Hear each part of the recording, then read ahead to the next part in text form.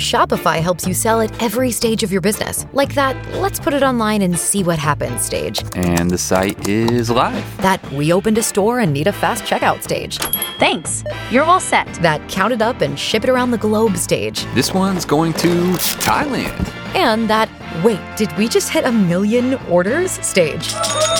Whatever your stage, businesses that grow with Shopify. Sign up for your $1 a month trial at shopify.com/listen. 1 semester of law school. 1 semester of criminal justice. 2 experts. I'm Kristen Pitts. I'm Brandy Egan. Let's go to court. On this episode, I'll talk about a reluctant lottery winner. And I'll be talking about betrayal upon betrayal upon betrayal. I can't handle all this betrayal. There's so much betrayal. Okay, that was the most vague intro you've ever done, but I'm so intrigued. Right? Yes. It was October 2nd, 1999, when 75-year-old Stephen Beard was startled awake in his Austin, Texas bedroom. He felt unbearable pain in his abdomen, and when he reached down to kind of touch it and feel it, Was a knife sticking out of it? instead of finding his belly, his hands landed on his intestines. Oh, no. Oh, God. Right? Yeah. Stephen was conscious, but he was in great pain when he reached for the phone to dial 911. "I need an ambulance," he told the dispatcher. "My guts just jumped out of my stomach." Oh, what, buddy? Oh, They blew out. Oh, God. Yeah, they blew out of my stomach. Oh, God. They're just lying on my stomach. Oh, my God. "Okay," said the 911 operator. "They're lying on your stomach?" Yeah, how the hell did that happen? "I'm in awful pain," Stephen said. "How did this happen?" the dispatcher said. It just happened. I woke up. I just woke up." After another brief exchange, the operator said, I'm having a hard time figuring out what happened." Mm-hmm. And so was Stephen Beard. He didn't know how this had happened. He just knew he needed help. And then he said maybe my favorite thing I've ever heard on a 911 call. "I don't know what happened. I've never had this happen before." Oh, no. Okay, it's not funny, No, it's not funny. but it's kind of funny. Well, he was clearly drugged, right? Drugged and then sliced open, and then he comes to, and what? Why are you looking at me like that? That's what you think happened? Well, you know what it sounds like? What? That case I covered a long time ago. Yeah, with the... Yeah. Uh-huh. Yeah. In her... I'm making a lot of hand gestures and no one can see. It's just so gruesome. He cut her open with a box knife. And Yeah, then it was she had to stuff her intestines back in. Yeah, yeah. Sorry for everyone who's like, gee, I wonder what episode that was. Gee, I wonder what it was even called. It was Quentin O'Dell was Serial the Killer murder. in the Making. Oh. Episode 14, maybe. Holy shit. Okay, I have to Brandy check now Egan because for the win. if I am right, I want a fucking cookie. Okay, I mean, I wish I had cookies, but I eat all of them immediately when they come into this house. Episode 14. How do you know I don't know. Shit is just up here in this brain, and if it wasn't just lodged in there, I could probably cure fucking cancer. Kristen. Well, this is why you're so good at trivia. And tomorrow night, we're having our annual trivia night. I'm so excited. I already saved something on my phone to send to you, but I'll bring it up now because I feel like we're going to need it. Okay. Okay, hang on. So, every year we do a trivia, like a charity trivia night. Mm-hmm. And it is tomorrow. And Kristen thinks we win every year. In a way, we do. We've never won. And Norm and I are always pissed about it. And Kristen's like, didn't we win last year? No, Kristen, we did not win last year. We did not win the year before. We did not win the year before that. Well, much like a loser, I can't find this thing on my phone. But what it is... Much like a loser. I mean, you two are so funny. Like, we talked about trivia night the other night, and Norman even remembered the 2 categories where we sucked the worst. Lumberjacks. How the hell do you... And trees. Which those seem too close together. They do. Frankly. But how do you, like, you know what I remember? What? That everybody had a good time. Had a good I time. just hope everybody has a good time. I remember what I wore. I remember the snacks that were prepared. Can't tell you anything more. Anyway, now that I was right, let me get back to my... Hot pink tube top, Rice Krispie treats. No, just No, kidding. neither of those are correct. Okay, so emergency personnel and police were immediately dispatched to Stephen Bear's 5,300 square foot I thought it was Stephen home. Beard. It is Stephen Beard. It seems that I have dropped a letter here. Did a bear come? A bear came! And then Stephen Beard was also there. And then there was some emergency personnel. It was very crazy. This guy's intestines had just jumped out of his stomach. He'd never had it happen before. Stop. We can't keep laughing about that. He said it. But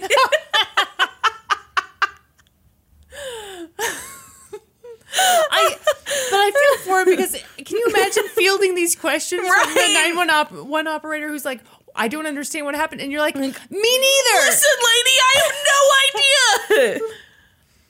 no idea. So he lives in a 5,300 square foot.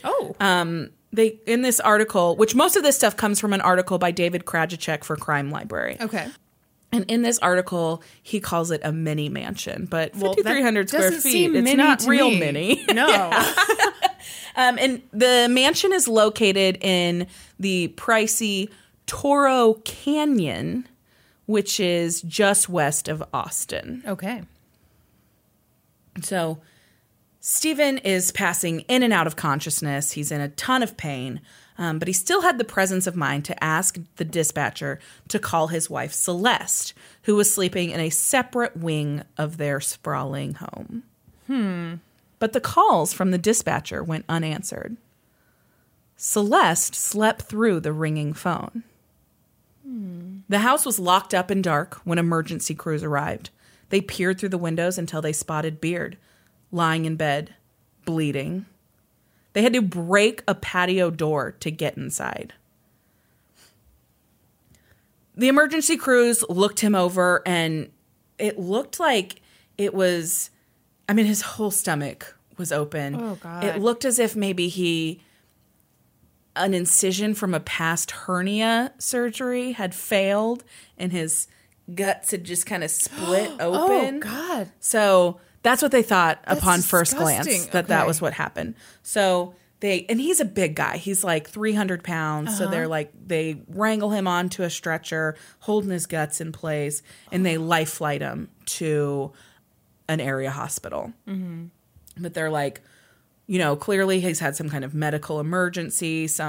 Perhaps this thing has failed, and this is all just natural causes. Until they made a discovery on the floor of his bedroom. What do you think they discovered, Kristen? A knife. No, you would be wrong. May I take another guess? Yes. May I take another stab at it? Sorry. I didn't even have Can I take another stab at it? Okay, we should pause here and say we are recording this at night, so it's getting a little wacky. This is another episode of Let's Go to Court After Dark. I'm sorry, I couldn't remember what we called it, so I couldn't join it. I really thought you were going to join in with me. I was about to say late at night, but I realized that sounded so stupid. It's after dark. Yeah, that sounds really cool. Sounds like a place I want to be. Late at night is just like, why am I here? Okay, do you want to take another guess for real what they found on the floor of his bedroom? Razor blade? No. What? It was a freshly fired shell casing from a 20-gauge shotgun. Whoa! Yes. This was not a failed incision at all. Stephen had been shot. So he's flown to Brackenridge Hospital in Austin. Breckenridge? Brackenridge, Kristen. I'm sorry. How dare you attempt to correct me when I have no idea what I'm talking about? He's flown to the hospital. His wife, once they managed to fucking wake her up, and her twin teenage daughters, whom Beard had recently adopted, followed him to the hospital in a police car. Once there, the teenage girls were joined by their boyfriends, and all five kind of sat holding vigil in a hospital waiting room. Paul Knight, a sheriff's investigator, was sent to the hospital to ask questions, to question them, see what they knew, what had been going on, really ask a few questions and question them. You could tell. I was trying not to laugh. could tell. You have a terrible poker face. Yes, I realized that I said ask them question and question them. You think I don't know when I say something stupid, Kristen? Hey, get it all out tonight. I need you smart for trivia night. So he was done questioning, interrogating, asking questions. Yes. So he asked the question that every homicide questioner must question to the loved ones. Any idea who would have done this? Right. Christopher Dosey, the boyfriend of one of the twins, spoke up. He said, "How about that crazy Tracy?" So who was Crazy Tracy? Well, before we learn that, we need to know a little bit more about Celeste and Stephen. Celeste was raised in Ventura County, California, one of 4 adopted children of Edwin and Nancy Johnson. She had a really rough childhood. It was not a happy one. She claimed that she was abused by her adopted parents and her adoptive brother. And so she left home very early. Right. She even was her adoptive mother had mental health issues and was institutionalized at times. So she was left at home with the adoptive father and brother who she said abused her. So it was not a great situation. Yeah. She attempted suicide at a young age. And then at 17, she got married to another teenager. And they got married because she was pregnant, and she gave birth to her twin daughters shortly after. The marriage was brief and believed to be physically abusive. There were restraining orders involved, all kinds of stuff like that. Not a great situation. Yeah. So it didn't last long. She was divorced by 1983. So I think she was, 18, 19 by then. So, but she did not let this dissuade her. She was definitely the marrying kind. She soon wed Harold Wolf, who was an Air Force mechanic, but they divorced by 1991. This is an odd note, but Celeste has long claimed that her divorce lawyer paid for her to have a boob job after that divorce. What? Yes. So she got a boob job, and people were like, well, how did you pay for that? Because she didn't have any money. She's like, well, my divorce lawyer paid for it. So she and the divorce lawyer were together. Oh, Kristen. I know it's an outrageous thing to say. I think that's such a weird... Ugh. Yeah. So then from there, Celeste moved to Arizona, and she was not doing well. She was struggling to make ends meet. Hey, and what do you want for your birthday? Do you want a new set of tits or can you imagine? Yeah, it's weird. Yeah. Definitely. Okay. We can move on. I just wanted to... Are you offering to buy me a new pair of tits, Kristen? You know how cheap I am. Can you imagine the boob job I'd get you? You know what? We've talked about this before. If you want to go balls to the wall on the boob job. Yeah, I mean, if it's going to be... Oh, God, I almost... Here's what I almost said. Uh-huh. If it's going to be inserted inside you, it better be good. I mean, it has... I'm not wrong. I mean, you're not wrong, Kristen. Sorry, And you Mom can- and Dad. This is Brandy talking, by the way. How dare you? How dare you? So she apparently got into some more trouble there. She reported a car stolen and then was caught actually burning it. And so... Oopsies. Whole fraud Yeah. situation. Yeah. She was convicted of insurance fraud, and she spent 3 months in jail.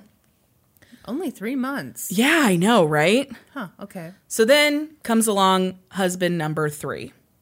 His name was Jimmy Martinez, and Celeste called him BMW. Care to venture a guess at what the BMW stands for? Gee. Oh, wait, it stands for... It stands it's for not something. because he drives a BMW? It's not. It's an acronym. I don't know. Big Mexican Wiener. Ew! What? What? Yeah, that's what she called her husband.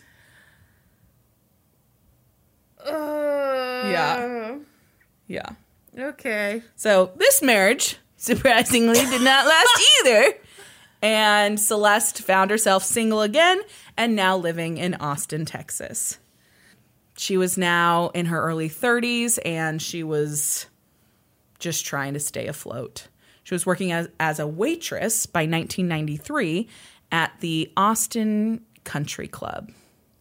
And among the regular customers there were Stephen and Elise Beard, both in their 60s with grown children. Oh boy. Elise was an avid golfer, and Stephen really preferred the indoor activities, you know, like hanging out at the bar. Same.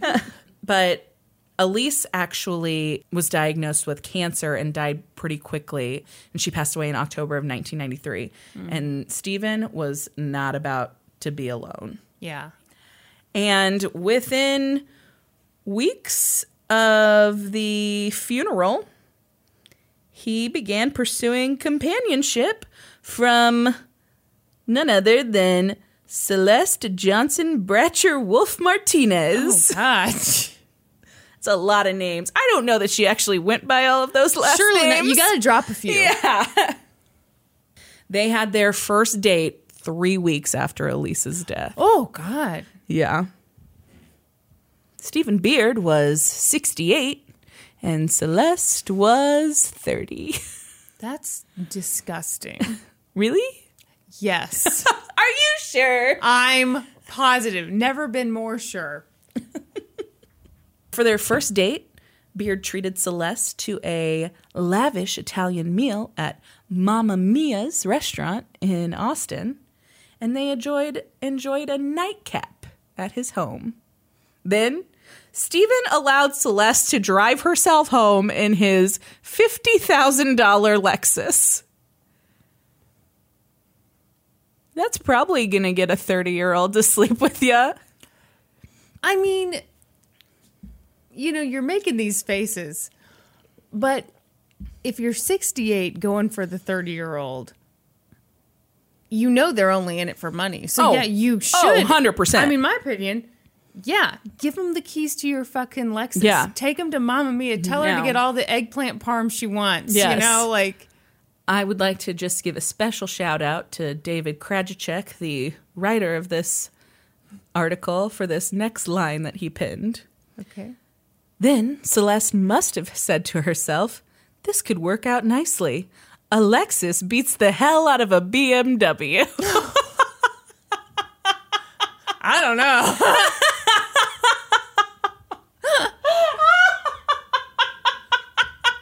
Wow. Woo! Woo, getting steamy, David Krajicek. Let's go to court after dark. Oh, yeah. Getting hot in here. Giggity. So, Beard did really the only thing he knew how to do. He courted Celeste with an open checkbook. Mm-hmm. For Christmas in 1993, he gave her a $16,000 cocktail ring. a $3,000 wristwatch, and a Ford Explorer. All for Christmas.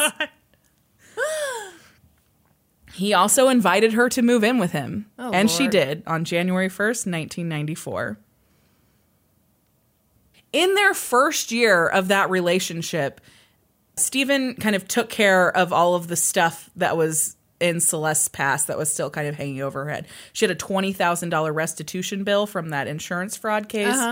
He took care of it. He agreed. She had lost custody of her children at some point, and he agreed to pay to get them back in the custody, whether that meant he needed to adopt them or whatever. Yeah. He was willing to do it. After 13 months of living together, Stephen and Celeste agreed to make their relationship legitimate. But first, Stephen made Celeste sign a prenuptial agreement. Oh. She would get $500,000 and not a penny more if they divorced. Mm-hmm. If she became his widow, Oh, boy. she would stand to get much, much more. Mm-hmm. Because she was the beneficiary listed in his will. So he had the forethought to get this prenup, right? He wasn't a dumb guy. He was really a self-made guy. He'd worked for everything he had. He had served in the Navy, and then he started out in radio and advertising in the 50s and 60s and climbed his way up until he was an executive of a Fox network in Texas. And he was worth millions. So the two were married in a lovely ceremony at the Austin Country Club on February 18th, 1995. And their honeymoon was a bit of a train wreck because Stephen was 68 and had trouble performing. Couldn't tap dance. Could as not they say. tap dance.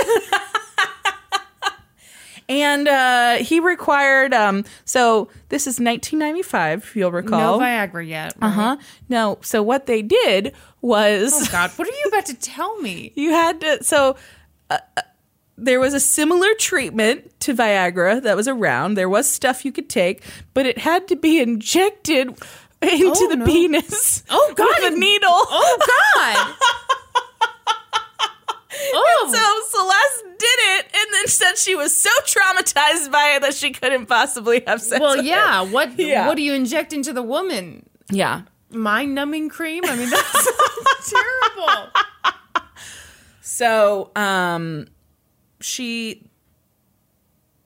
did have sexual intercourse with him that day, and according to her, she only ever had it with him one other time. I don't blame her. Yes. Well, I've got to take my hands away from my face. I'm sorry.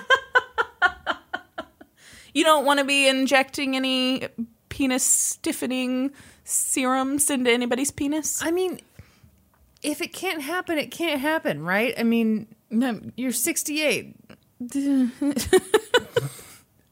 Wanted to celebrate that new bride.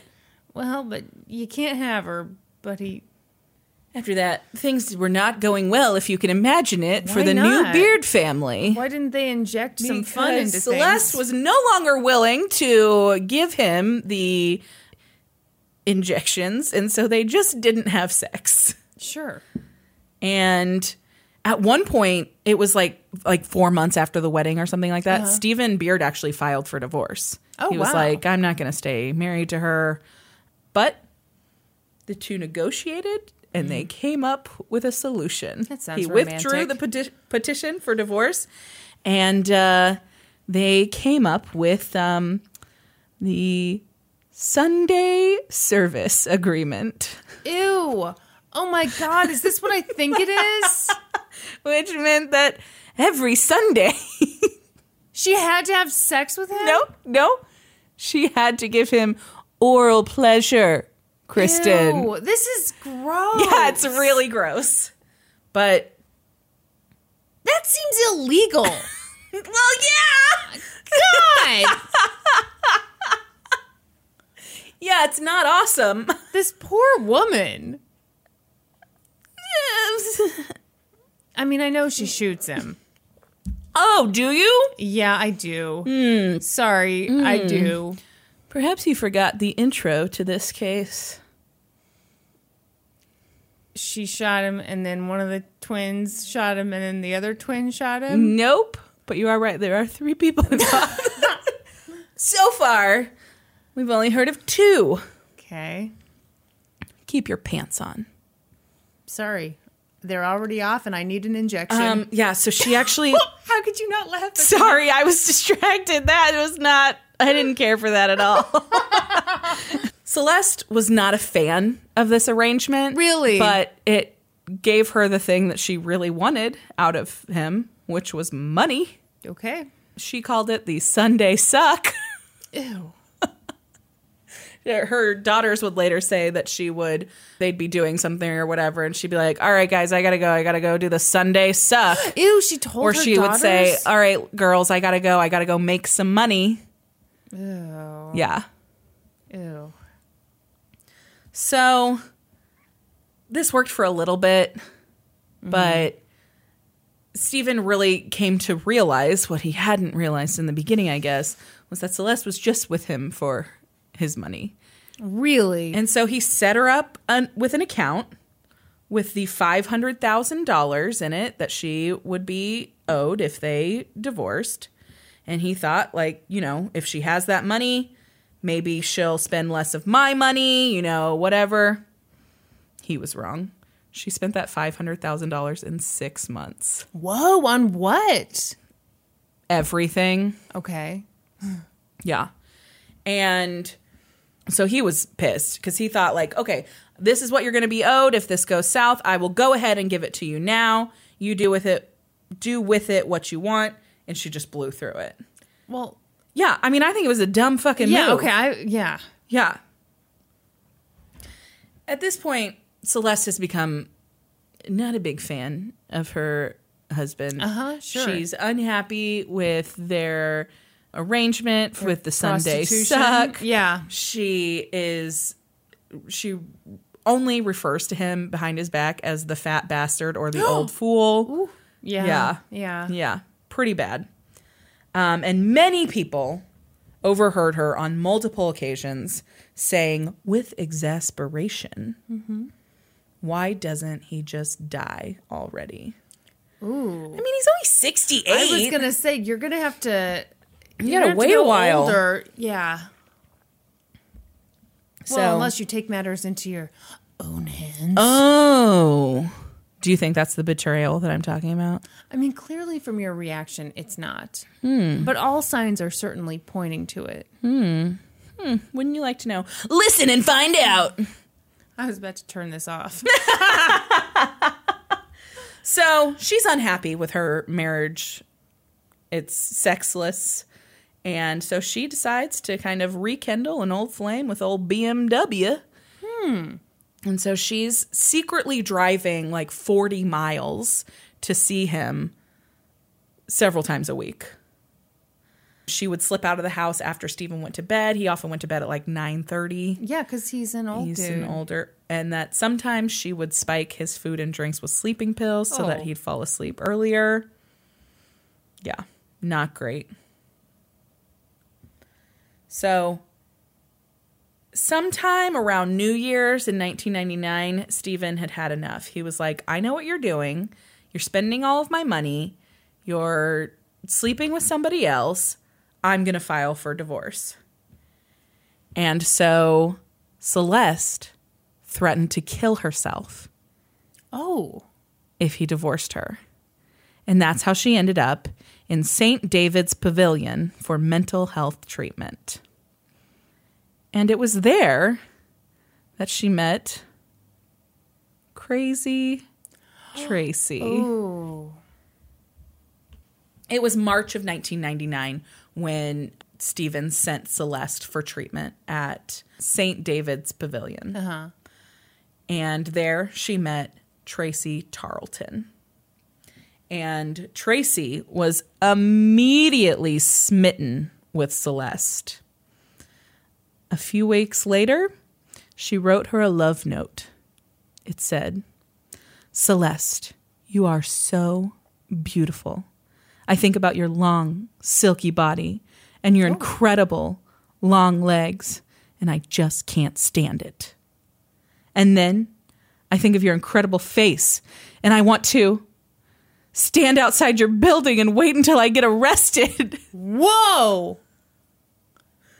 We won't even talk about what happens when I think about your sweet, tough, sexy voice. Wait, we can talk about the body? We can't talk about the voice? Is that how all you listeners feel? So, Tracy was a 35-year-old woman who had led kind of a troubled life with bouts of narcotics and alcohol abuse. And she had suicide attempts in her past and a lot of mental health issues.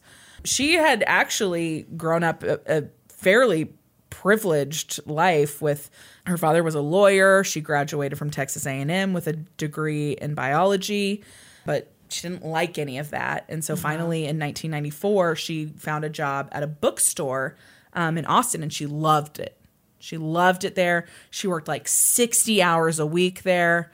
And it was like, Austin's a super eclectic city. Like they're now, not at the time, but now their like city motto is "Keep Austin Weird." Like, yeah, I invented that. You did not. And she really found like she had found her place there. Mm-hmm. She had been kind of a closeted, I don't know why I said kind of. She was a closeted lesbian her whole life, and she felt like she could be out and who she wanted to be there. Yeah. And so it was very freeing with her. And she had a very open-minded circle of friends through this bookstore, and she was finally comfortable sharing her sexuality with all of them. But in February of 1999, she suffered like a very public nervous breakdown at work. She was like shrieking and yelling obscenities and threatening violence. And it was at that time that her family and friends checked her into St. David's Pavilion in Austin. Mm-hmm. So she got there a month before Celeste did. So this is Crazy Tracy. Okay, so now we're back to the hospital waiting room that night. Remember, Christopher Dossey's like, "Yeah, I think I know who did this. It was Crazy Tracy." Mm-hmm. And he wasn't the only one suggesting that Tracy might have had something to do with this. When the news of the shooting of Stephen Beard kind of broke, a number of people stepped forward and said her name as a possible suspect. Just about everyone, in fact, with the exception of Celeste Beard. So when Celeste is asked, she's like, "I have no idea who would have done such a thing. No idea at all." And literally everybody else is like, "Yeah, I think it's Crazy Tracy." So Celeste set up Tracy to do this? Oh, do you think so? I'm always wrong when I make these predictions, but it certainly seems that way. So 2 days after the shooting, detectives go to Tracy Tarleton's apartment, and they ask her if she owns a 20-gauge shotgun. And she said yes. And so she was like an avid skeet shooter. And she was like, "Yes, I have one." And she kind of reluctantly gave them her gun. It was actually like a very valuable gun. It was like Italian. It was like, I don't know, $1,000. I don't know how much guns cost. I was going to say, for some reason that doesn't strike me as a ton of money for. It was engraved with her name. It was made in Italy. You can get a lot of stuff engraved with your name. So police send it off to the lab for ballistics tests, and sure enough, it came back positive for matching that spent shell casing in Stephen Beard's bedroom. On October 8th, 6 days after the shooting, Tracy Tarleton was arrested and charged with assault. Because at this time, Stephen Beard was still clinging to life. Oh, right. Why not attempted murder? Just assault? Yeah, I think that's really interesting. Yeah. Huh. So, whoever had shot Stephen, Tracy, had done so in a dark bedroom and had taken kind of poor aim. Luckily for him, they missed his brain and his heart, but his digestive organs were just decimated. Mm-hmm. He went through 7 surgeries to repair all of it. And the immediate threat to his life seemed to pass. He was released from the hospital, but he was put on heavy antibiotics because, injuries to the intestines and stuff can lead to sepsis and all kinds of scary infections. Yeah. He was released from the hospital on January 21st, 2000, and he died 4 days later at home. Oh, he had been in the hospital for months. That seems suspicious. He died of a blood clot. Oh. Yeah. Ugh. So at that time, the charges against Tracy were upgraded to murder. Some accounts say that Celeste was the perfect, wife during all of this time. She was by her husband's side, taking care of him, making sure he had everything he needed. Mm-hmm. And then there was the evidence that suggested that this might not be true. Yeah. Because at the time of his death, or after his death, Stephen Beard's accountant went through his finances to kind of get everything in order for, the execution of the will and everything. And he discovered that Celeste had spent $321,000 in October and November. So while he was in the hospital. What'd you spend it on? I don't know. Oh, my gosh. And by December 10th, so that amount was for October and November. Then by December 10th, she'd spent another $249,000. And then the 6 weeks after that, ending in March, she spent an additional $100,000. So we don't know what for, but definitely not on hospital costs for him. No. Okay. Well, gotcha. No. Just blowing through money. So this looks odd. She's spending all of his money. Mm-hmm. It also looks odd that this woman that she had this maybe relationship with, or that had at least wanted to have a relationship with her, they believed had shot her husband. And investigators were like, yeah, I don't think this is a coincidence here. So they believed that Celeste had probably encouraged or asked or paid Tracy to shoot Stephen. Absolutely. But Tracy may be many things, but she was not a snitch. Oh, no, Tracy. Poor Tracy. Yeah. I mean, really. Yeah. Ugh. They offered her all kinds of deals if she would talk. But she refused to speak to them. She sat in the jail awaiting trial, made 0 statements month after month. So she had been held on the murder charges, and then she was officially indicted after a grand jury had agreed that there was enough to move forward for murder. Because there was some question about whether it was murder, whether it was his death really, could you say murder because he died of a blood clot and all of this stuff. And so a grand jury was convened, and it was decided on February 16th, 2001, that she could be charged with murder, and she was indicted on those charges. And then something happened. Tarleton had a revelation, you might say. She was sitting in jail, reading a newspaper. Wait, Tracy had the revelation? Yes. Okay.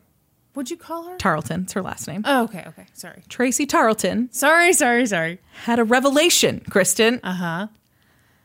She was sitting in jail, reading a newspaper, when she saw something about her beloved Celeste.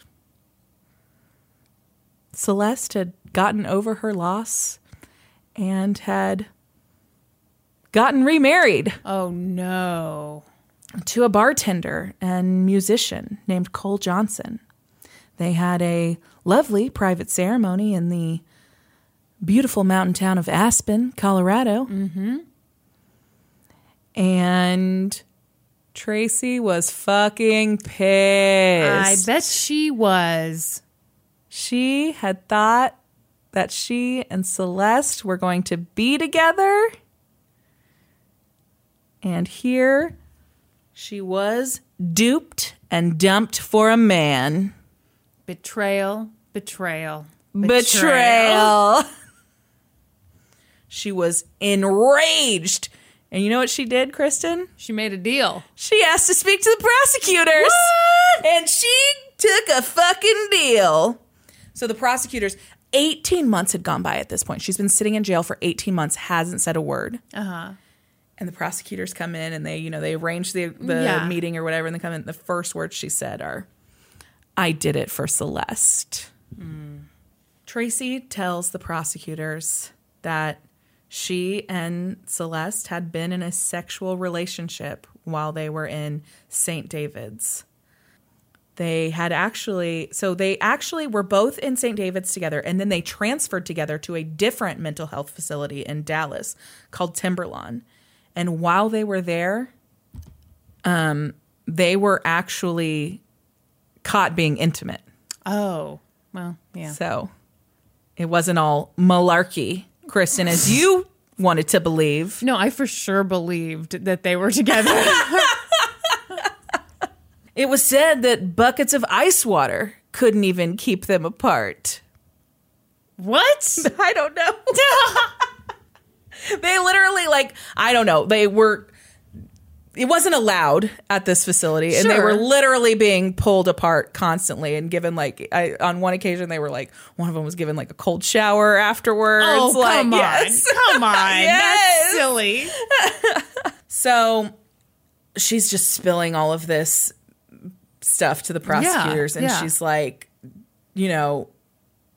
I thought that we were going to be together. They had trysts after they both left the mental health facilities. Tracy really thought this was something, and it seems that Celeste was using her. So Tracy thought very highly of Celeste, and she believed that Celeste thought the same, and she believed that they would even get married someday, and that Stephen was the obstacle to her happily ever after. On an episode of, I believe Dateline covered this, and they talked to a psychologist who said that they actually believed that this was maybe a version of some of her mental illness. And she aggrandized things. And so she felt that the relationship was more than it actually was. Yeah. But it didn't go well. They actually came up with a bunch of ideas together to off Stephen Beard, and actually even tried a few things. They poisoned his food a couple of times and nothing worked. And then finally, Celeste and Stephen were supposed to go to Europe for a several week trip. And the day before it, Celeste called Tracy and she's like, "I'm not going to be able to do it. I can't survive a trip with him. I need you to help me." And that's when Tracy came over and shot Stephen.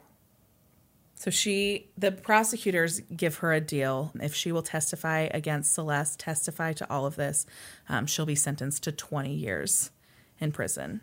And she's been betrayed. So once Tracy gives all of this information, agrees to testify, Celeste was arrested and charged with murder on March 28th, 2002. A judge set her bail at $8 million because she had so much money accessible to her. Yeah.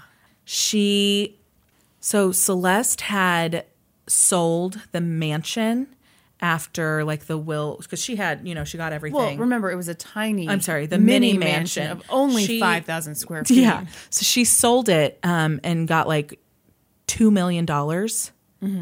And just a few months, 1 year and 4 months later, she had blown through all of that and only had $7,000 left. How? How do people do this? What is she buying? I don't know.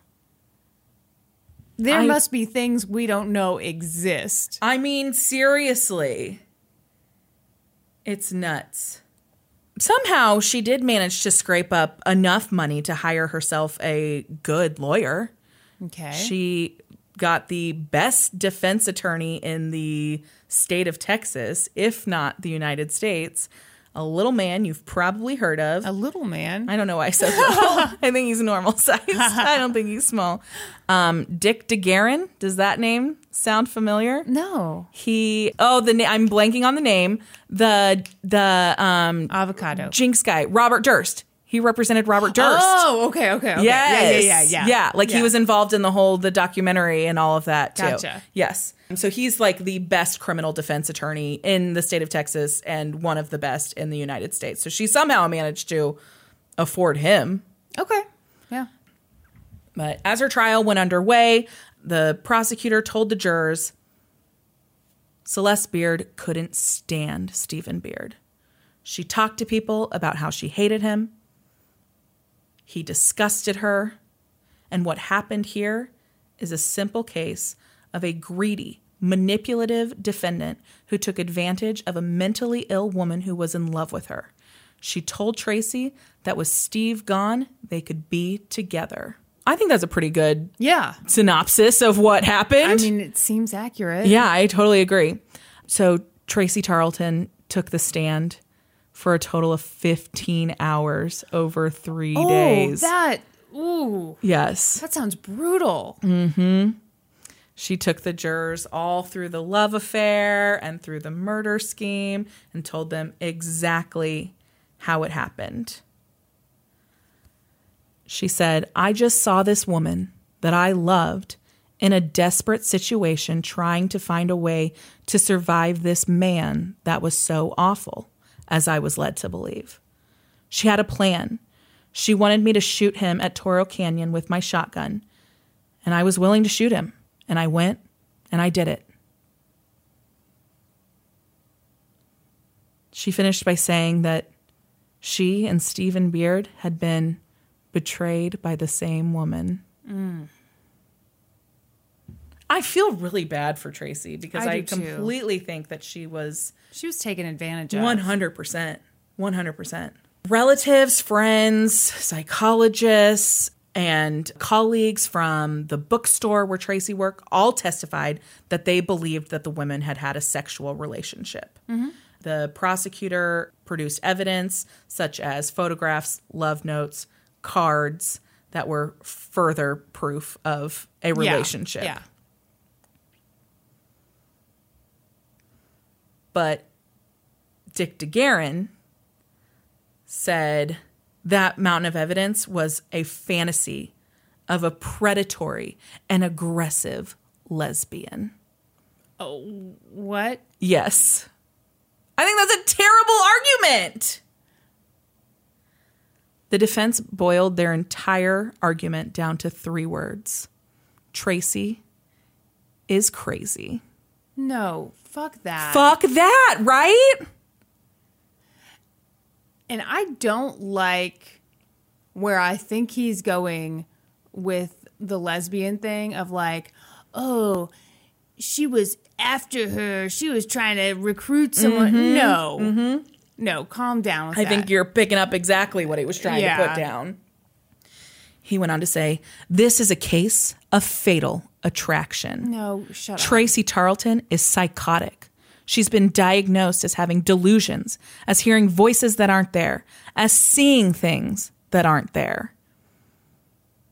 Which I think is probably totally true. And someone took advantage of that. Right. 100%. Yeah. Knew that this was a totally vulnerable person and knew that they could show them a little bit of affection and that they would do exactly what they wanted them to do. Yeah. She preyed on her. Yeah, it's going to be a lot harder to get a healthy, totally balanced person to go shoot your husband. Yeah. So why not pick her? Yeah. So during all of her pretrial depositions and everything, Celeste had denied so much as kissing Tracy. She said it had never happened. And They had to be pulled apart. yeah. So Yeah, that okay. statement was read to the jury. And they were like, there's like dozens of eyewitnesses here Yeah, that are saying no. otherwise. Yeah. Including Celeste's own daughters, Oh my God. who testified that there was absolutely a relationship between Celeste and Tracy. The daughters together spent 3 days on the witness stand, and they said that she had completely married Steve for his money. For his money. I don't know what I said. Hers money. Hers money. They testified that she would sometimes make comments like, why doesn't he just die already? I mean, no detail was spared in their testimony. They were asked what the Sunday suck was, and they testified that that was every Sunday Celeste was required to give Steve a blowjob. God, that's so bad. Yeah, they said she would rant, she would do it, and then she'd rant about it to them, and then she'd run off and either go see Tracy or go see Mr. BMW.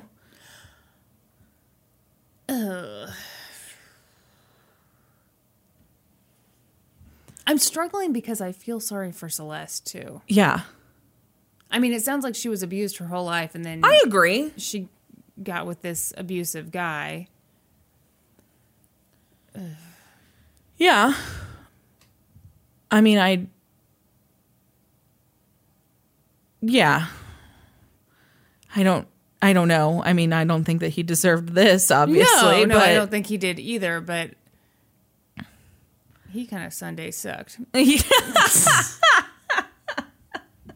Bankers and accountants testified about Celeste's extravagant spending. They said that, you know, the prenuptial agreement said that she would get only $500,000, but that if he died, she would stand to gain about $6 million. Roughly half of his estate was what was left to him in his will. Left to her in his will. The prosecutor ended up or wrapped up the testimony by saying money is what this whole case is about. Yeah. I mean, yeah, I agree. The jury deliberated for 23 hours over 3 days before finding her, Guilty. guilty. I'm She was surprised it convicted. took that long. I'm though. surprised it took that long. Yeah, I thought that was a long time for them to deliberate. Yeah. Yeah. I wonder if there was like one person that was holding out for lunch and, the next well, day. no, and I say this because I don't feel sympathetic to Celeste, but you do. I do. Yeah. Well, I think if you believe, and I think I do believe that she had an abusive childhood, and like Yeah. to me it seems like okay, she'd had a string of terrible experiences with men. Yeah. And then this 68-year-old man, I believe, selected her because she was young, because she was pretty, and also Yeah. because she was vulnerable. Yeah. No, I mean, you're right. And so I do feel bad for her. And then he implements this rule. Obviously, it turns out she was not so great herself, but I don't know. What? You're making faces. Say it. The thing I struggle with is that I think clearly some part of this, I mean, she agreed to, that was worth it to her for what she was going to get out of it. Like, it was a business transaction. I have to do this, I have to put up with this, and I get this in return. Yeah. That's, I think, where I don't feel as sympathetic for her. Sure. Because she entered into it somewhat willingly. Yeah. Yeah. Yeah, and it's like, that's tough because you don't know the dynamics. But, Yeah, exactly. But if it is kind of that situation where, like, I'm with you because you're young and hot, you're Yeah. with me because I'm Rich and old, and I'll probably die. yeah, then Yeah. yeah, we know what we're getting into. Right. Yeah. Prosecutors did not seek the death penalty in the case, and she was given a mandatory life sentence. But they did get to do like the victim impact statements at the sentencing, and Stephen Beard's son said, "I hope you burn in hell." Ooh. Yeah, but even worse than that were the statements from Celeste's daughters. Her daughter Christina said, "You say we turned on you. Well, you turned on us. You turned on the entire Beard family. He let you into his home. He loved you, honored you, obeyed you, and you violated him and murdered him. Shame on you." Wow. Yeah. I thought that was pretty crazy. Did the daughters love this guy? Or is it more complicated than I'm trying to make it? No, I think they probably did. Yeah. That's not what Celeste believes. Really? Celeste believes that statement and their testifying against her was all an act so that they would get their part of his estate. Oh, wow. Because they're legally his children. Ooh. Yeah. Ooh, that's a dark possibility, isn't Yeah. it? Yeah. So who knows? Ugh. Celeste will be 80 years old before she is eligible for parole. Oof. And that's the story of the murder of Stephen Beard. Ugh. So Stephen Beard was betrayed by Celeste, and Tracy was betrayed by Celeste. And so what did Tracy do? She betrayed Celeste too. Betrayal upon betrayal upon betrayal. Ugh. Got whiplash over here. Okay. You ready for this? I am a lottery winner. We just had a crazy lottery thing again here. Did you buy a lottery ticket? No, I already know. You know I'm too cheap. And Powerball was just like 756 million or something like that. I know what my chances are. None. Did you buy a ticket? No. Why not? I wanted to and I forgot. Well, guess you won't be a millionaire. No, this is a little different because this is a reluctant lottery winner. Yeah, I mean, I heard you say that, and I don't really know what that means. I think you'll get it real fast. Okay. First of all, thank you to Reed Forgave, who wrote an incredible article for the New York Times. I'm doing that shitty thing I always do where I don't tell you the headline now because it'll give it away. But again, Reed Forgave, this is like all coming from his amazing article. The year is 2010, and it's Christmas time in Des Moines, Iowa. The Hot Lotto jackpot is going nuts. It's growing and growing and growing, and people are pumped. To play, you pick 5 numbered balls and 1 hot ball.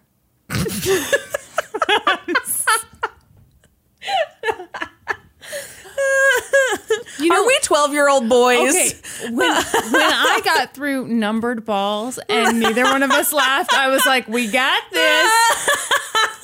Lost it at the one hot ball. That is 1 hot ball. Can't say the same for the other one. So you get all 6 right and you win a ton of money. How much money? You're about to find out. Okay. So as the jackpot grew, more and more people bought tickets. The odds of winning were 1 in 10.9 million. Would anyone win? One person might. On December 23rd, a man walked into a Quick Trip off I-80 in Des Moines. Love me some Quick Trip. Everyone does. You know, guys, if you're outside of the Midwest, you're missing out. You are missing out. They are amazing. They're so clean. A million fountain drink choices. Yes. Ugh. They've got hot dogs. They've got all, and they always say, "See you later." See you later. That's right. Yeah. Makes you feel They like know you're family. coming back. So this guy walks into Quick Trip. He's a pretty big dude. He's got on a black sweatshirt with the hood up. He has a baseball hat underneath the hood. He's got a black jacket on over everything. No pants. What? I'm just kidding. I'm just kidding. Let me guess, black pants. I just realized I'd only described his From top. the waist up. So he walks up. Totally Porky Pig in it. So he walks up to the counter with 2 hot dogs. The cashier said hello, and so did he. And the cashier said, "Couple of hot dogs?" And the man said, "Yes, sir." The cashier gave him his total, and the man casually asked for 2 lottery tickets. He got them, paid for his things, went out to his SUV, and drove off. Mm-hmm. Then, on December 29th, 2010, the hot lotto numbers were chosen. 3, 12, 16, 26, 33, and 11. What's the hot ball? That's right. 11 hot ball. Calm down, Missy. The next day, Iowa lottery officials made a big announcement. There was a winner. Yeah. It's that dude dressed in black with the hat on. No pants. They didn't release any surveillance footage or anything, but they just said, hey, everybody, just so you all know, the Quick Trip off I-80 in Des Moines sold the winning lottery ticket this week. Someone just won $16.5 million. Holy shit. Right? Yeah. Days went by. Tons of people called in. I bought the ticket. I lost it, though. Uh-huh. I bought the ticket, but someone stole it from me. Hey, my friend just died, and he played the lottery, like, all the time. So should I go to the junkyard and look through his car for that ticket? My gosh! These were just some of the calls Oh, my gosh. So it was obviously fairly easy to weed out the bullshit. Lottery officials had the video of the man they knew bought the ticket. They had the serial number of the winning ticket. None of these people matched the description of the man in the video.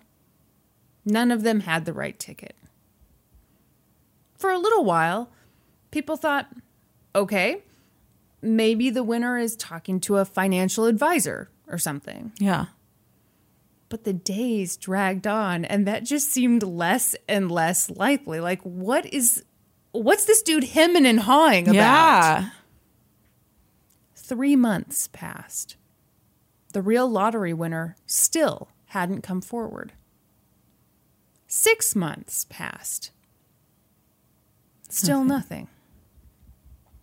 Lottery officials were like, what the hell? Yeah. They held press conferences.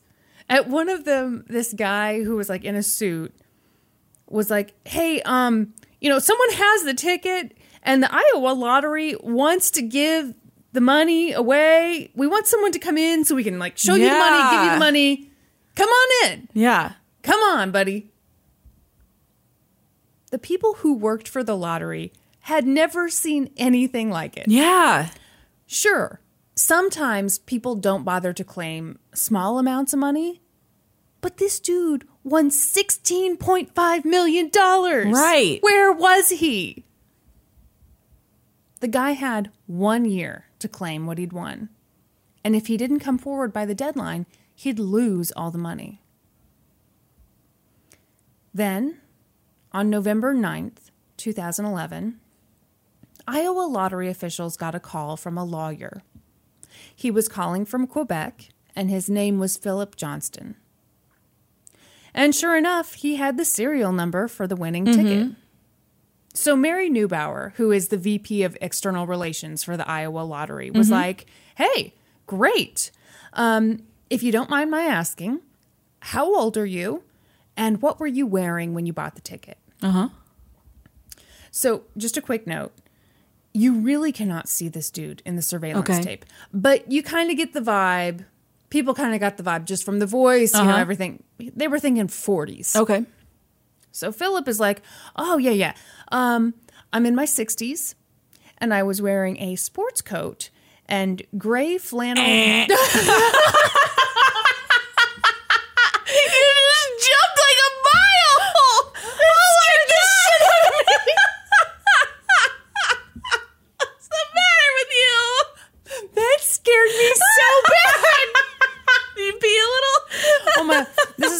Casey doesn't want to play Taboo with you. Like, you hit that buzzer. That's how that sounded.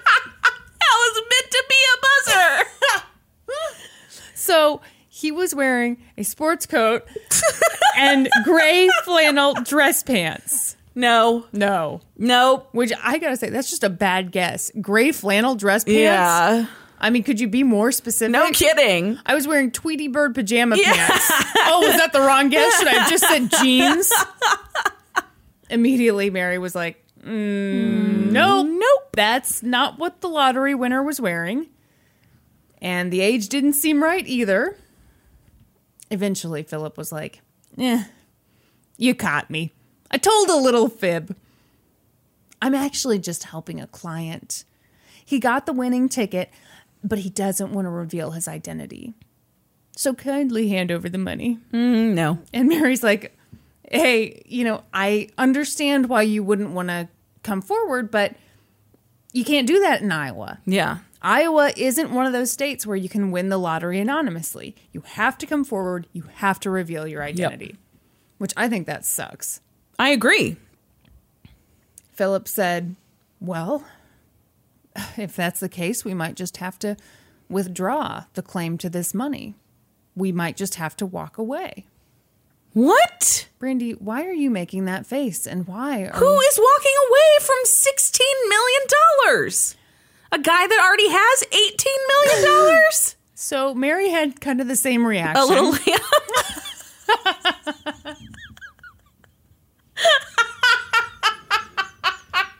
His fleece was white as snow.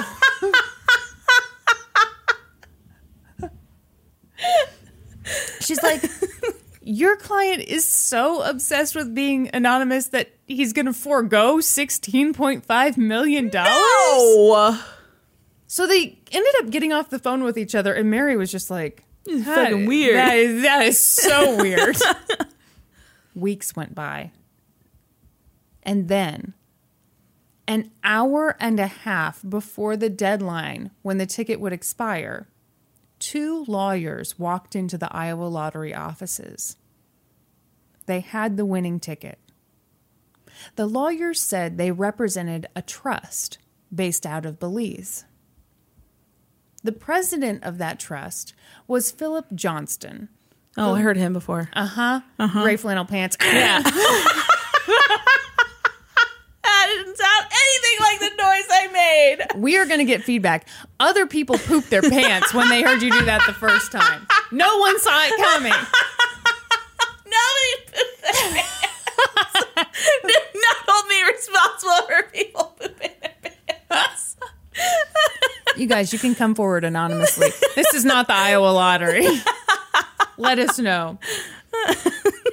So the lottery people were like, this is strange. They started asking basic questions. Okay, you guys have the winning ticket, but who bought the ticket? Yeah. The lawyers were like, I don't want to say. Oh, they pulled a Stewart. They were like, finally, the It's a Iowa... Mad TV reference, in case you didn't pick it up. In listeners. case you're too young and cool. In case you aren't as cool as we are. Finally, the Iowa lottery people were like, you know what? This is so weird. We're not giving you the money. Yeah. Wow, can they do that? I mean, I guess they can. They're the bosses. They make the rules. Yeah, they were basically like, no. In fact, they thought it was so weird that they called in the authorities. Soon, the state's attorney general's office and the Iowa Division of Criminal Investigation launched a probe. Oh! So I'm quoting from an episode of American Greed, as I couldn't resist. I feel You like killed me.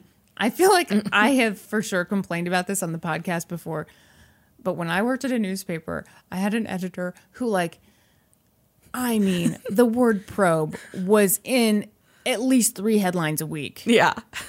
And, on the one hand, you can't blame him because, you got to bump up the font size and investigation is too long a word. But my God, the probes. my God, the probing. The probes. It went nowhere. The investigation lasted for 3 years. and the thing did not have wheels. It became sort of a joke around the office. But finally, after years and years of a whole lot of nothing, the Deputy Attorney General dropped the file on the desk of a young prosecutor named Rob Sand.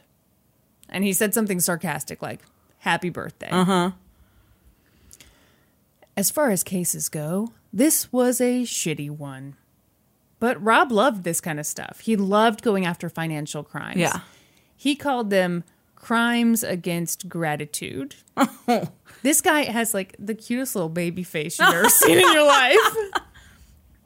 Rob looked through the file and quickly realized that the only real card he could play was the surveillance tape from that quick trip. The only way to find this guy was to release the video to the public and hope someone would recognize him. Mm-hmm. So I saw this in some other article that so this was one of the few quick trips where they captured video, but they also captured audio. Yeah, when you said that earlier, I was like, what security camera captures audio? Yeah, this was like, I guess, a super high-tech quick trip. The other interesting thing is that in the article, they talk about the man who bought the tickets having a very distinct kind of twang to his voice. Oh. And noticeable. They thought man, we released this thing, people are going to know. So I watched an episode of American Greed about this, and I was like super stoked to listen to this audio. I don't know if I'm like Midwest trash and the twang is lost on me. You can't hear the twang? I can't. I mean, it's not like, oh, there's a twang there. I don't know. I felt really weird because I was like, it sounds like a normal dude to me. Oh my gosh. But anyway, that's just my issues. So this seemed like a massive long shot. In the tape, you hear the guy speak a few times, but I swear, you cannot see this dude's face at all. Like, you get a sense of him. Yeah. But you just... Yeah, there's just nothing. It's just like this blurry 74-second clip of a guy you can't see buying hot dogs and lottery tickets. Man, those Quick Trip hot dogs, though, they're so good. I have to tell a story on Norman. Okay. And if he gets embarrassed, I'm going to cut this. Okay. He did not know that there are buns available. Was he just taking the dye? It's in the steam drawer, buddy. So at Quick Trip, like, just so you guys get a sense. There's they have a giant roller grill. I mean, They've got taquitos, they've got hot dogs, they've got spicy hot dogs, they've got everything, those weird buffalo chicken tube things. That's what Norman would always get, is the weird buffalo chicken things. Yeah. He did not know that underneath the roller, there's like a steam tray where you pull out and you can get buns. A plastic container with a bun in it. And then you open that up and you put your dog in it. Norman had been going to Quick Trip for years before one time we went with my parents and my mom opened that drawer and he was like, oh, Angel say. Was he wondering what the fuck people were doing with these hot dogs? Part of me wonders if that's why he got the buffalo chicken thing. Probably. He's like, I don't understand how all these people are eating these hot dogs without a fucking bun. Hey, he looks great from the carbs he cut, not knowing about those buns. So Rob figured that releasing the video was the only way to catch this guy. So in October of 2014... Oh my gosh. Yeah, I mean, time has passed. He released the video. What? What? What crime has this man committed? What are you... Okay, that's such a good question right now. What are you thinking right now? I literally do not know. It's so weird. He bought a lottery ticket in disguise and then he didn't claim the money. The fiend. What's the worst? Think of the worst explanation. He's a secret serial killer. I don't know. Why would no? What? Is that where your mind always goes? Why wouldn't he claim a lottery ticket? Yeah, because his face would be everywhere and people know that he's a serial killer. How would they know that he's okay, fine. Yeah, just someone who doesn't want their face out Yeah. there. Okay, because maybe they've done some bad stuff before. Yeah, that's what I'm Okay, saying. Okay. Incredibly, people did recognize the man in the tape. And all the people who recognized him had links to the lottery. The receptionist for a lottery office recognized him.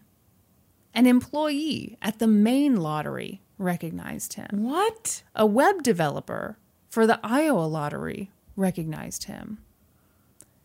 At first, some of them couldn't believe it. But the more they listened to the tape and the more they studied the tape, the more certain they became.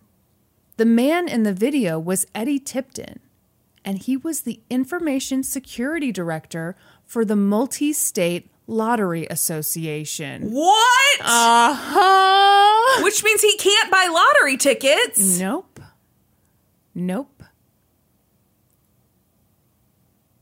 Pretty funny, huh? That he can't buy lottery tickets. And he fucking wins? Yeah, the odds are like, Yeah, what? how did he... How did he fix the lottery? Wait, what? Brandy, whoa. He 100% fixed the drawing. How did he do it? No, this is just like, he had incredible luck and No. then realized, oh shit, No. right. Oh, I'm I such totally an idiot. forgot I I'm can't buy lottery tickets. Oh, what a dummy. Wasted this $16 million. So, the Multi-State Lottery Association supervises lotteries in a bunch of different states and territories, and one of those states was Iowa. Mm-hmm. Still is, I assume. I think it's still called Iowa. Yeah. Iowa. last I heard. Everyone was stunned. People loved Eddie. Growing up just outside of Houston, Texas, Eddie had been kind of the classic computer geek. He went to college at the University of Houston and studied information technology. He'd done well at the Multi-State Lottery Association. He got promotions, and he made almost six figures. What are you doing over there? I was trying to stick my straw in further because there's only a little bit of drink left, but it's making so much noise, so I was trying to do it in slow motion so that you wouldn't hear it. Instead, I looked over. I can't even describe the look on your face. Neither can I.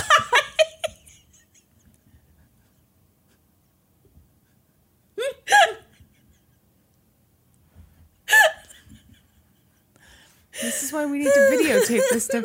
Do you need a Diet Coke? You weirdo. Good to the last drop. I hate to tell you, she's gone. It's done. That's a dead soldier there. Oh. You've never heard someone call an empty drink a dead soldier? No. And then when someone leaves a half-empty one behind, they call it a wounded soldier? No. You've never heard of that? What circles are you running in? No, I just heard it.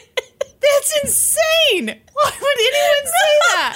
When you're cleaning up after a party. It's I got a bunch of finished drinks. They're wounded soldiers. No, I've never heard.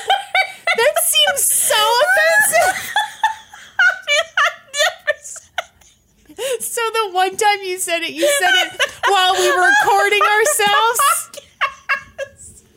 Any other horrible things you want to say?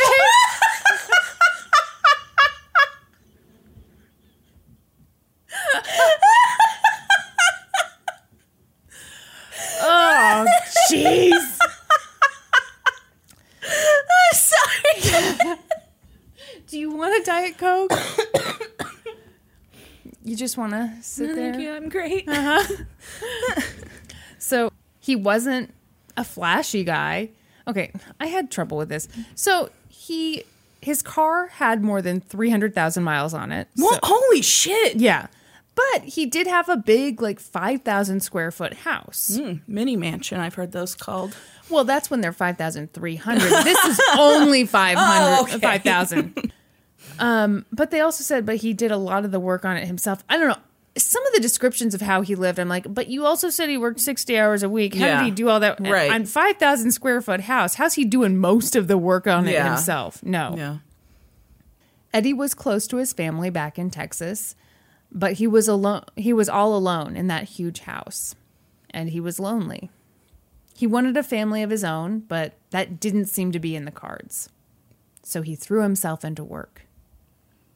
And luckily, there was a ton to do, and he did it all. He wrote software, he handled network security, he worked on web pages. The dude worked 60-hour weeks. And it seemed like he'd figured out a way to rig the lottery in his favor. Mm-hmm. Sure sounds like he's rigged the lottery in his favor. By that point, investigators had discovered that the man who gave the winning lottery ticket to those attorneys was a Texas man named Robert Rhodes. So, did Robert and Eddie know each other? Obviously. Authorities did what any good investigators would do. They looked on Facebook. Yeah. So in this particular instance, they looked on LinkedIn. But I mean, like, there's a lot of Facebook in this. Yes. So they went to Eddie's LinkedIn page, scrolled through his friends list, discovered that sure enough, Eddie and Robert knew each other. Yeah, obviously. In fact, Eddie used to work for Robert's software company, Systems Evolution. Eddie was the company's COO for 6 years. Mm-hmm. Investigators later learned that the two guys were long-term friends. Oh. They'd vacation together. Long-term friends, like how we're long-term That's friends. what I meant. Okay, like, yeah. I liked that it was like us. Yeah, just like us. Just like how I got that lotto ticket and I was like, Brandy, you're going to have to take this. I couldn't possibly show my face. In January 2015, authorities had enough to arrest Eddie. They charged him with 2 counts of fraud. In his opening statement, prosecutor Rob Sand told the jury that this was a classic story about an inside job. He said, "A man who by virtue of his employment is not allowed to play the lottery, nor allowed to win, buys a lottery ticket, wins, and passes the ticket along to friends to be claimed by someone unconnected to him. This story, though, has a 21st century twist." What is How did Eddie do it? What is it? Yeah, how did he rig the lottery? Truth was, Rob wasn't sure. But he had a theory. Okay. Rob told the jury about the room where the Multi-State Lottery Association draws the winning numbers. So it's a pretty small room, and it's always under video surveillance. I was going to say, it's secured all the time. Right. I'm a lottery expert. I said that like it was fact, and I made it up. But I you assume kind of it's secured all the time. You assume it's not just like some laptop sitting out at Starbucks, right? Exactly. No, so it's always under surveillance, and there are 2 computers in there. They're in locked boxes. Mm-hmm.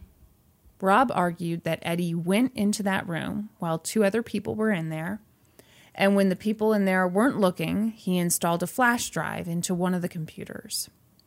And on that flash drive, there was malicious software which took control of the computer and then deleted any evidence of its existence once it was done. He messed with the video surveillance system to make sure that none of this was caught on camera. And that's how Eddie got the winning lottery numbers. But they can't prove that. So it's interesting. It's a great theory, but how do you prove that? He didn't have to prove how he did this, just that he bought it and he shouldn't have. Yeah. And that he tried to get the winnings through fraudulent means. So technically, he You're not right. have to... That's totally true. Yeah. Thank he technically didn't have to... technically did not have to prove that he fixed it. Yeah. What do you think of that theory? Yeah, I mean, I think it sounds workable. Okay. But I'm guessing it's not. I mean, it could happen. To me, it sounded far-fetched. Okay. And I think it helps to see how far-fetched it is when, like, in the episode of American Greed, they showed footage, and it's like this small room with 3 people in it, and like how it just doesn't seem. Yeah. Defense attorney Dean Stowers was like, I don't think so. That sounds like a dumb movie. I call that one the Mission Impossible theory. So That's actually pretty good. I know. He made fun of this theory. He was like, really? So he used his magic software in the presence of 2 colleagues? And he did all of this completely undetected? So the prosecution did not enjoy being mocked. And Rob was like, hey, shut up, everybody. That was just one theory. You know, there are a number of ways he could have rigged this thing. He wrote the code. He had access to the random number generators before they went out to other states. All we have to prove here is that Eddie illegally bought lottery tickets, which is not allowed because he's a lottery employee, and we have to prove that he tried to claim the prize money through fraudulent means. That's all we have to prove.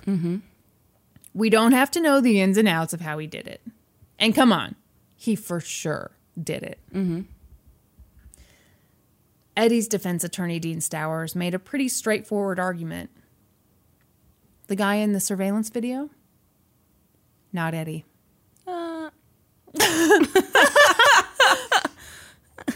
The guy... Tell me more. Okay, you ready for this? I'm sorry, I got that song stuck in my head. The guy in the surveillance video had a beard.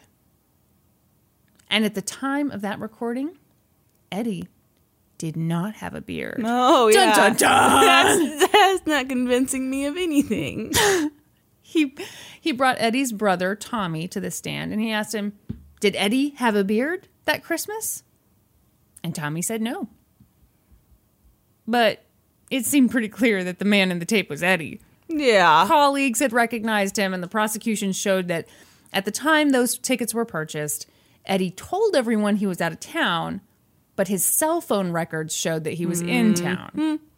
And also, he had been on the phone with his BFF, Robert Rhodes, for 71 minutes.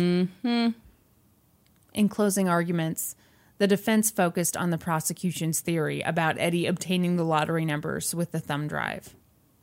Dean quoted Albert Einstein saying, "Logic will get you from A to B. Imagination will get you anywhere." Ooh. The jury found him Guilty. Yep. And the judge sentenced him to 10 years in prison. Holy shit! Right? 10 years? I was shocked. That seems like a lot I of was thinking time. like 30 days and 5 years of probation or something. And don't you dare do that again. I mean, what the fuck? I was 10 years? I was really, really surprised because People kill people and don't get that much time. I mean, a nonviolent crime. I'm telling you, the fucking American justice system, financial crimes are punished so much harder, it seems like. Yeah, but to me it almost seems like, and also a factor is how rich are you when you get caught? Because this guy wasn't super rich. Yeah. It didn't. I don't know. He made 6 figures and he had a 5,000 square foot home. I mean, the funny thing is, like in some of the stuff I saw, they were like, he made barely 6 figures. How did he afford was barely this scraping by with 6 figures? But they said like he made barely 6 figures. How could he have afforded this $500,000 home? And I'm thinking, that seems. I think that's totally doable. That doesn't seem like a stretch to me, especially if you're a single guy. I mean, So there were parts of things that I read that were kind of like, I don't quite get agree with that. Yeah. Anyway, Eddie appealed, and his case went all the way to the Iowa Supreme Court. So remember how the investigation into this cheating scandal lasted for like years and years and years and years. Eddie's lawyers thought that was a problem. They argued that the length of the investigation was unjustified and that the statute of limitations had expired.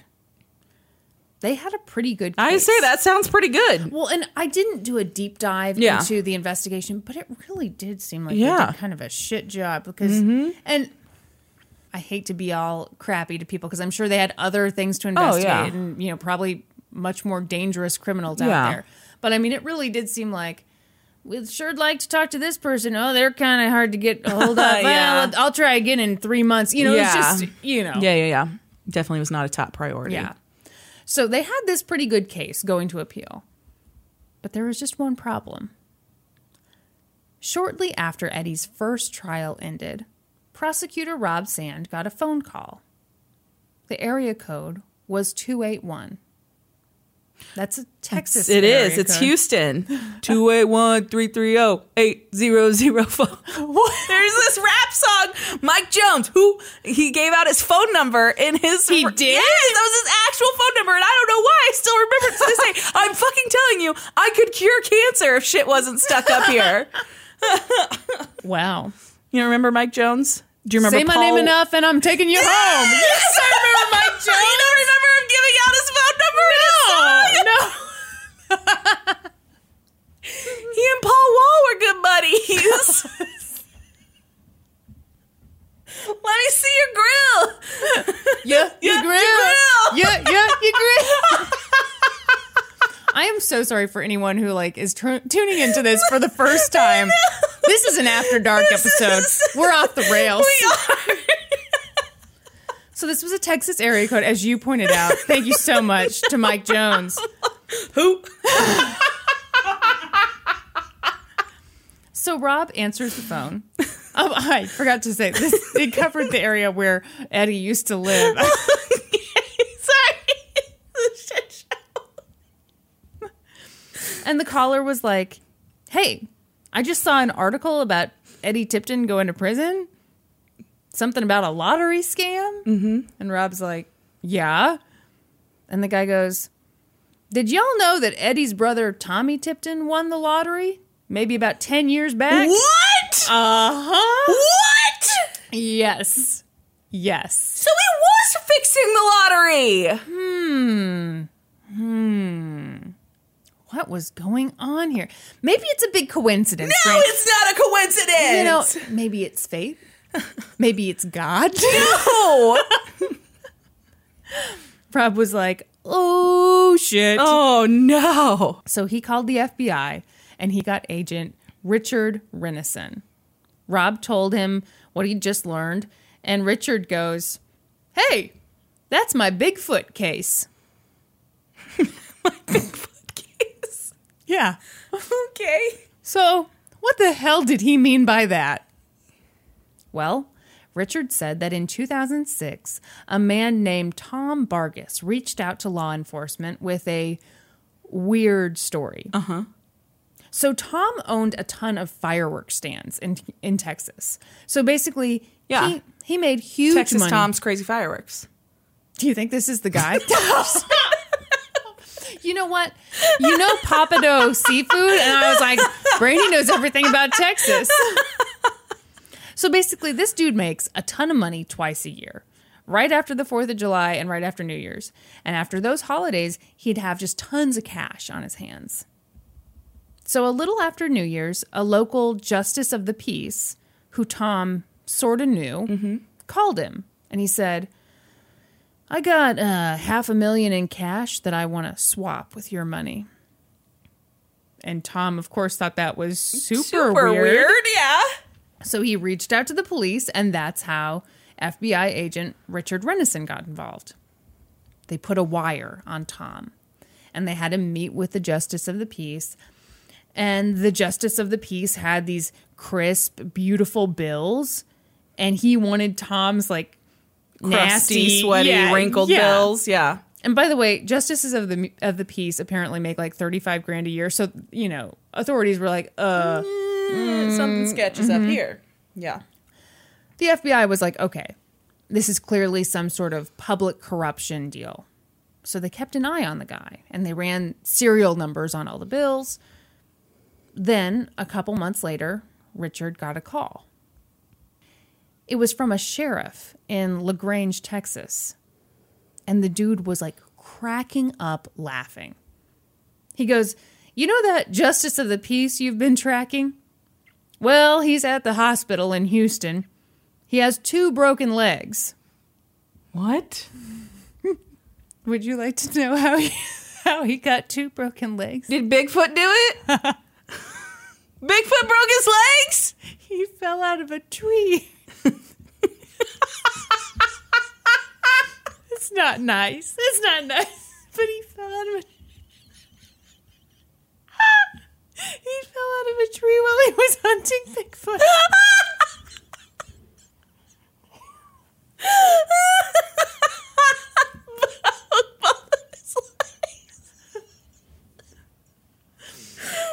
At this point, Richard is like...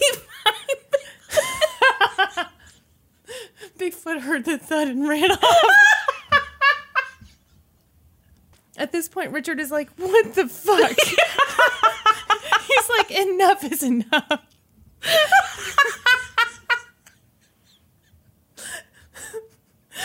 So he went to meet with the guy, and he's like, dude, here's what we know about you. What's going on here? Yeah. And the guy goes, well, I'm a member of the Bigfoot Field Research.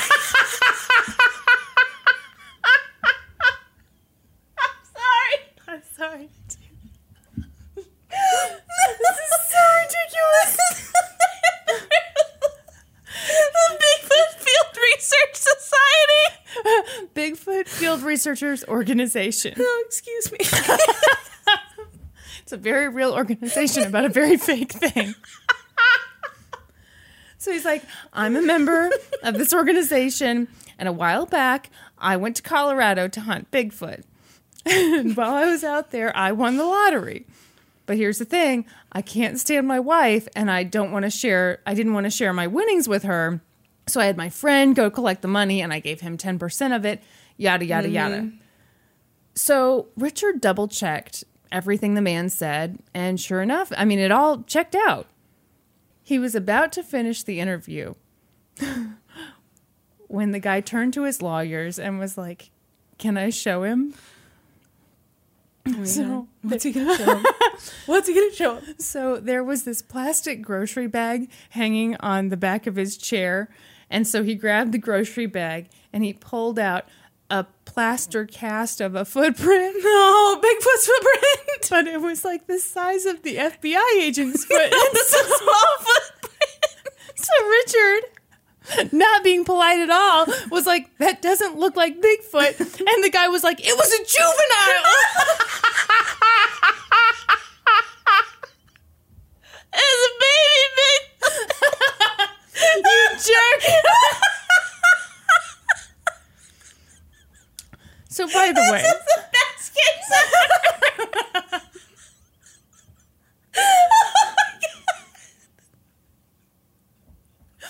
I think I want to shout that anytime someone offends me. It was a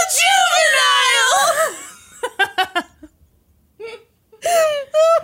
So by the way, obviously, this justice of the peace.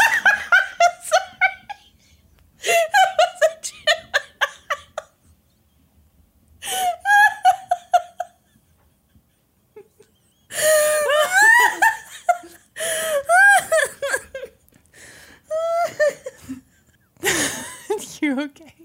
Yeah. You're good. So this justice of the peace wasn't just some dude. It was Tommy Tipton, Eddie's brother. So that investigation ended in nothing, but in light of what authorities now knew about Eddie, they knew it was no coincidence that Tommy had won the lottery. Authorities started combing through years' worth of lotteries from anywhere where the Multi-State Lottery Association did business. This was a huge job. They had data on 45,000 winning lotteries. They had to go through all of Eddie's friends and family, and they were like, okay, did any of these people win the lottery? And I really think they just like pulled up his Facebook friends. And because that's the easiest way to do it. Absolutely. Sure enough, in like 2007, Robert Rhodes, Eddie's long-term friend, won $783,000 in the Wisconsin lottery. Another one of Eddie's friends won $644,000 in an Oklahoma lottery. Holy shit. He's fixing the lottery just as I suggested. You suggested? I didn't suggest it to him. I suggested it earlier in this case as a theory. Brandy goes around to all the lottery officials and she's like, I suggest you fix the lottery. Excuse me, sir, might I humbly suggest? Were I to be in your position, I might fix the lottery. Two of Eddie's friends won $15,000 each in the Kansas lottery. In total, they found 6 of these instances. Investigators went and met with these people.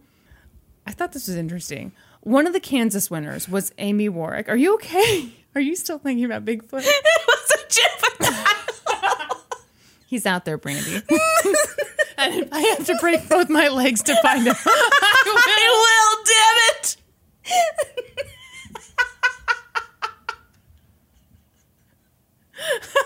Okay, tell me about the winners in the Kansas lottery. The guy was 31 feet up in the tree.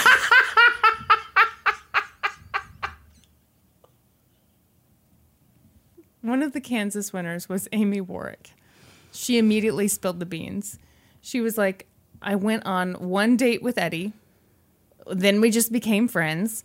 And then one day he called me and was like, I have a winning lottery ticket and I can't claim it because of my job. If you claim it, you can keep some of it as an engagement present. All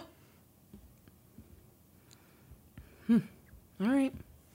So it seemed that some of these people had like varying levels of involvement. Yeah. And many of them thought they were doing something that was like not illegal, but maybe shady. Yeah. You know. More of like a frowned upon thing. Should I not have done that? Yeah. If I had known. Yeah. I didn't know I couldn't do that. What are you quoting? Are you quoting Dave Seinfeld? Chappelle. Oh. I was quoting Seinfeld. You were quoting Dave Chappelle. I just noticed we were both giving each other knowing looks, and I felt like there was something off. So the prosecution started building its case. So far, this was a lot like Eddie's first trial. Investigators knew something fishy was going on. They knew he'd rigged the system in his favor, just as Brandy suggested. Yes. But they didn't It was all my idea. But they didn't know how he rigged it. Are we going to find out? Yeah. Yay. I fucking love this case. Do you really? Yes. I'm so glad. Luckily, Wisconsin still had the computers they'd used for their 2007 jackpot. They were sitting in storage, which I think was kind of a no-no. They were supposed to like destroy everything, but luckily Wisconsin was not on the ball. So they busted them out, and an expert went in to try to see if the computer could reveal any clues. Yeah. Sure enough, the guy found several lines of code that shouldn't have been there. Mm-hmm. This next part is somewhat complicated, so I'm just going to give the bare bones. Yeah. It's not like Eddie picked all the numbers. Mm-hmm. And he didn't always know which numbers would win every lottery in every state. Like, it's not that simple. What, did he narrow it way down? Right. Yeah. So what he did with this code was if the lottery drawing was on 3 specific days, so May 27th, November 23rd, or December 29th, then the random number generator basically wouldn't do its normal job. Instead, it would switch. And instead of selecting truly random numbers, it would select from a much smaller handful of numbers. So thanks to this code, Eddie knew when to buy the tickets, and he knew that if he played from a relatively small group of numbers, and he played all of those possibilities, he'd win the lottery. Yeah.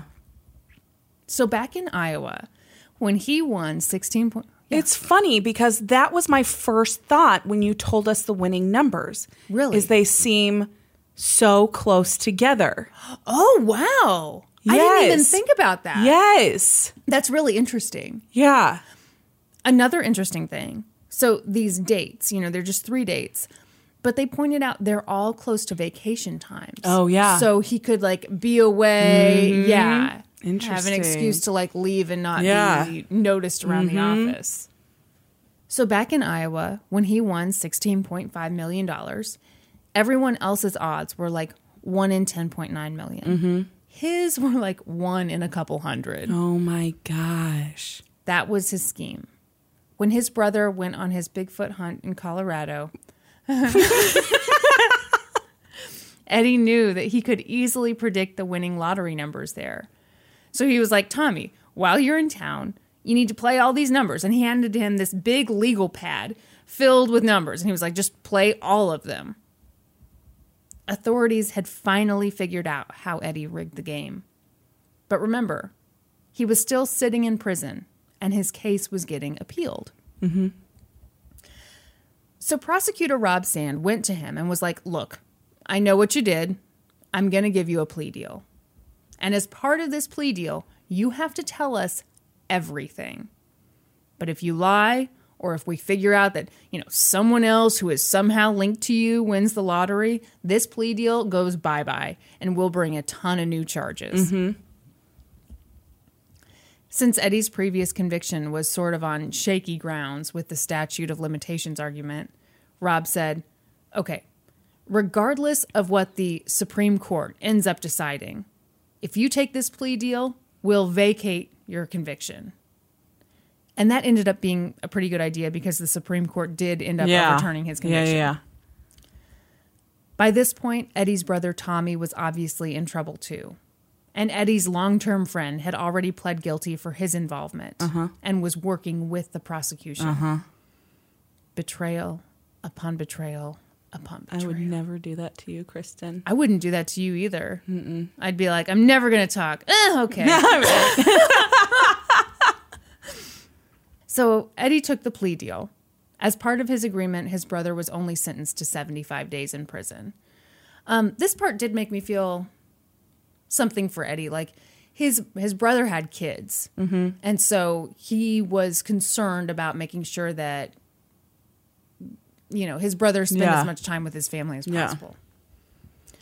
But at the hearing, Eddie and his attorneys downplayed what he did. He'd just helped his friends and family. He was just doing something nice for people who needed a little extra money. No. His attorney said that basically what Eddie had done was count cards. No. Why do you say that? That's not the same. Yes, it is, Brandy. He didn't go into the casino with a gun. I agree he didn't do that. He just counted cards. No, he didn't, because he changed the game. Yeah. It's counting cards if he stole half the deck. Yeah. Yeah. Right? Yeah. No, it's not the same. Yeah. And even that doesn't work because like everyone else is playing with the full deck. Yeah. So, no, it's totally wrong. The judge found all that bullshit pretty annoying. Yeah. And he was like, you're really downplaying your actions, buddy. Mm-hmm. Actually, I don't know if it was a male judge. The judge, so-and-so. Him, her, they, whatever. Yeah. In interviews and statements, he talked like this was just something kind of that happened to him. It was kind of interesting. He was like, I just put in the code to see if it would work. And it did. No. It just kind of was there. It's kind of tempting. Mm-hmm. Well, he tried to like Office Space it. Be like, I was only supposed to steal a fraction of a penny. And then I stole a stapler and millions of dollars.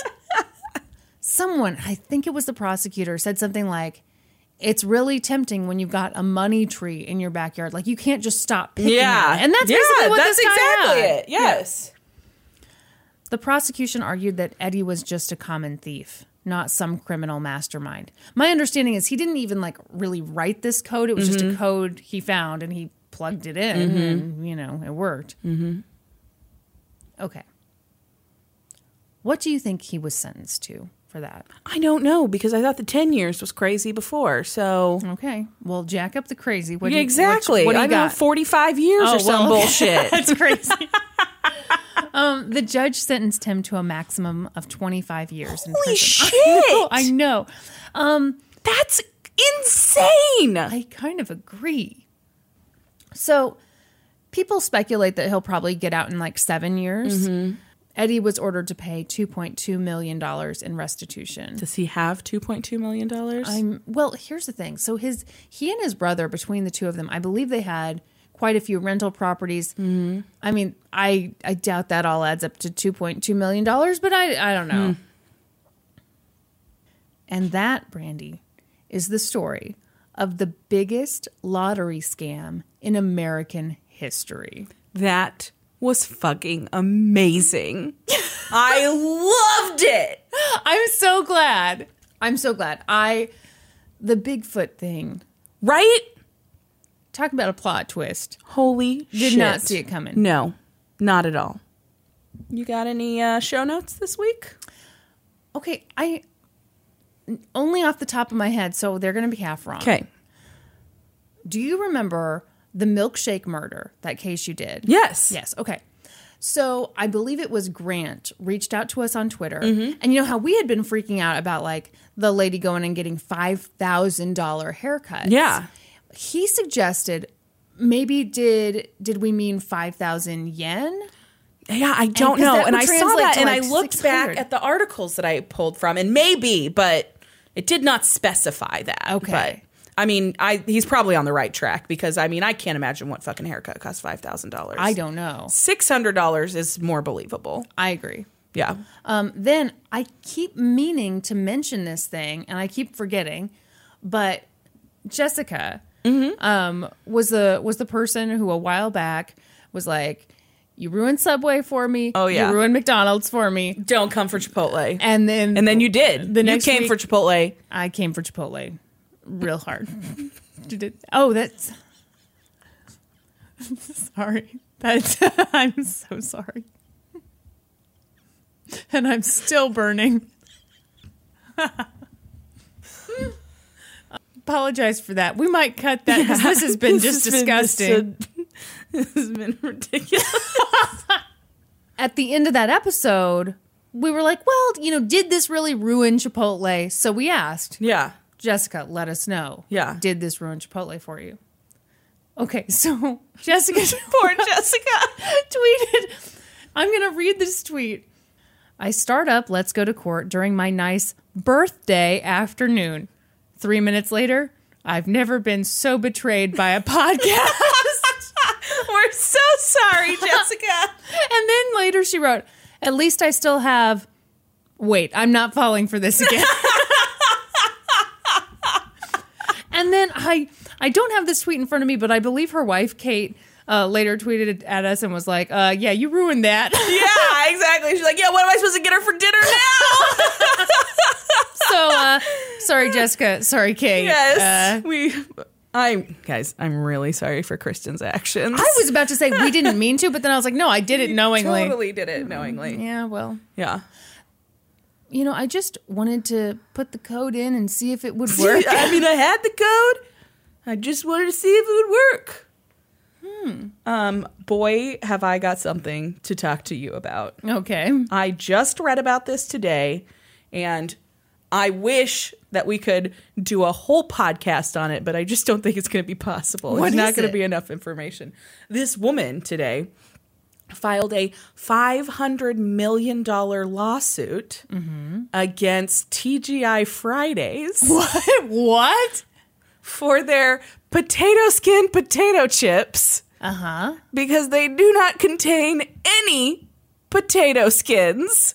Ew, what do they contain? They're made of potatoes. Oh, well then get over it, lady. Yes, they don't have potato skins in them. And she was led to believe that she even cited some Idaho potato farming coalition as leading her to believe that potato skins are healthy. So she thought when she was eating these TGI Fridays potato skin potato chips that she was ingesting a healthy snack. Oh, I'm sobbing right now, guys. I don't know if that's clear. Okay. I'm so upset In what for her. fucking world is a potato skin just correlated as a healthy snack?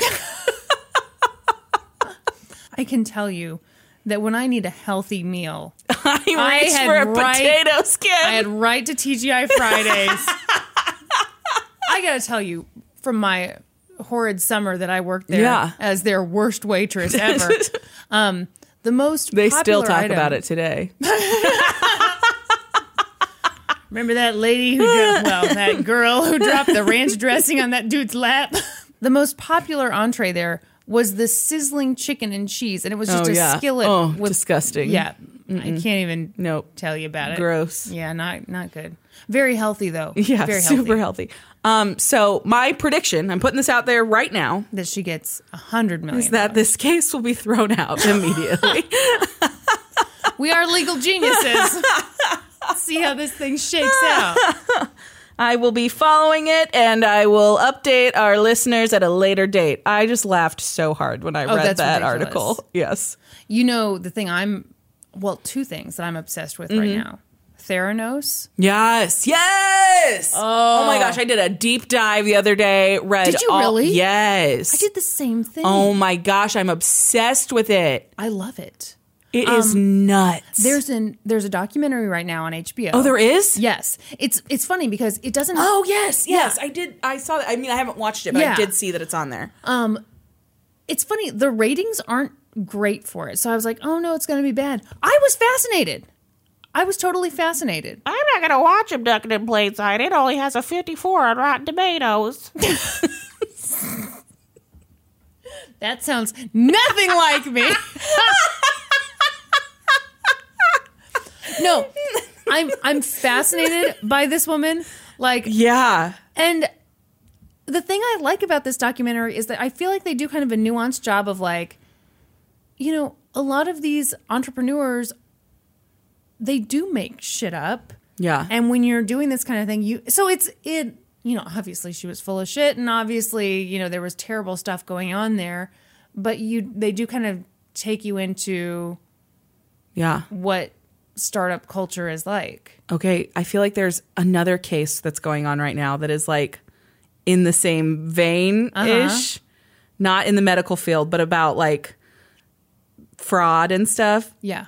Have you been following the Soho chick, Anna Delvey?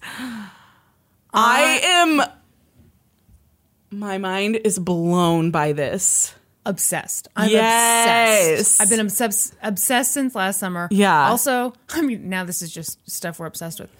The college admissions scandal. Yes. I'm so obsessed. I'm watching like the same news clips. No one has new information. No, there's no new information. But man, I guess we really do like legal stuff, Kristen. We love this stuff. I guess I think it checks shows. out. I think it shows. Because this is like the most fun ever. Yes. Should we talk about our goal? Our goal's 200. We're sitting at 197 right now. I'm so happy. I know I need to save the happiness until we get to 200. Save it until we get to 200, but my gosh, you guys have like blown it out of the water. Thank you to everyone who has left a rating or a review on iTunes. And well, if you haven't, then we're very disappointed in you. We're not mad. We're just disappointed. But also, you know, while you're doing that, I'm sure you're going to have your computer out, right? Head on over, find us on social media. We're on, I don't know, a bunch of them. What are we on, Brandy, Kristen? come on. Twitter. I love how I just get to sit back. I know, you never say anything. We're on Twitter, we're on Instagram, we're on Facebook, we're on YouTube, we're on Reddit. Find us any of those places. And then join us next week, when we'll be experts on 2 whole new topics. Podcast adjourned. And now for a note about our process. I read a bunch of stuff, then regurgitate it all back up in my very limited vocabulary. And I copy and paste from the best sources on the web, and sometimes Wikipedia. So we owe a huge thank you to the real experts. For this episode, I got my info from the Just a Dollar and a Scheme episode of American Greed, articles from the Associated Press, and most importantly, the article The Man Who Cracked the Lottery by Reed Forgave for the New York Times. And I got my info from an episode of Snapped and an amazing article for Crime Library by David Krajicek. For a full list of our sources, visit lgtcpodcast.com. Any errors are, of course, ours, but please don't take our word for it. Go read their stuff. It was a juvenile!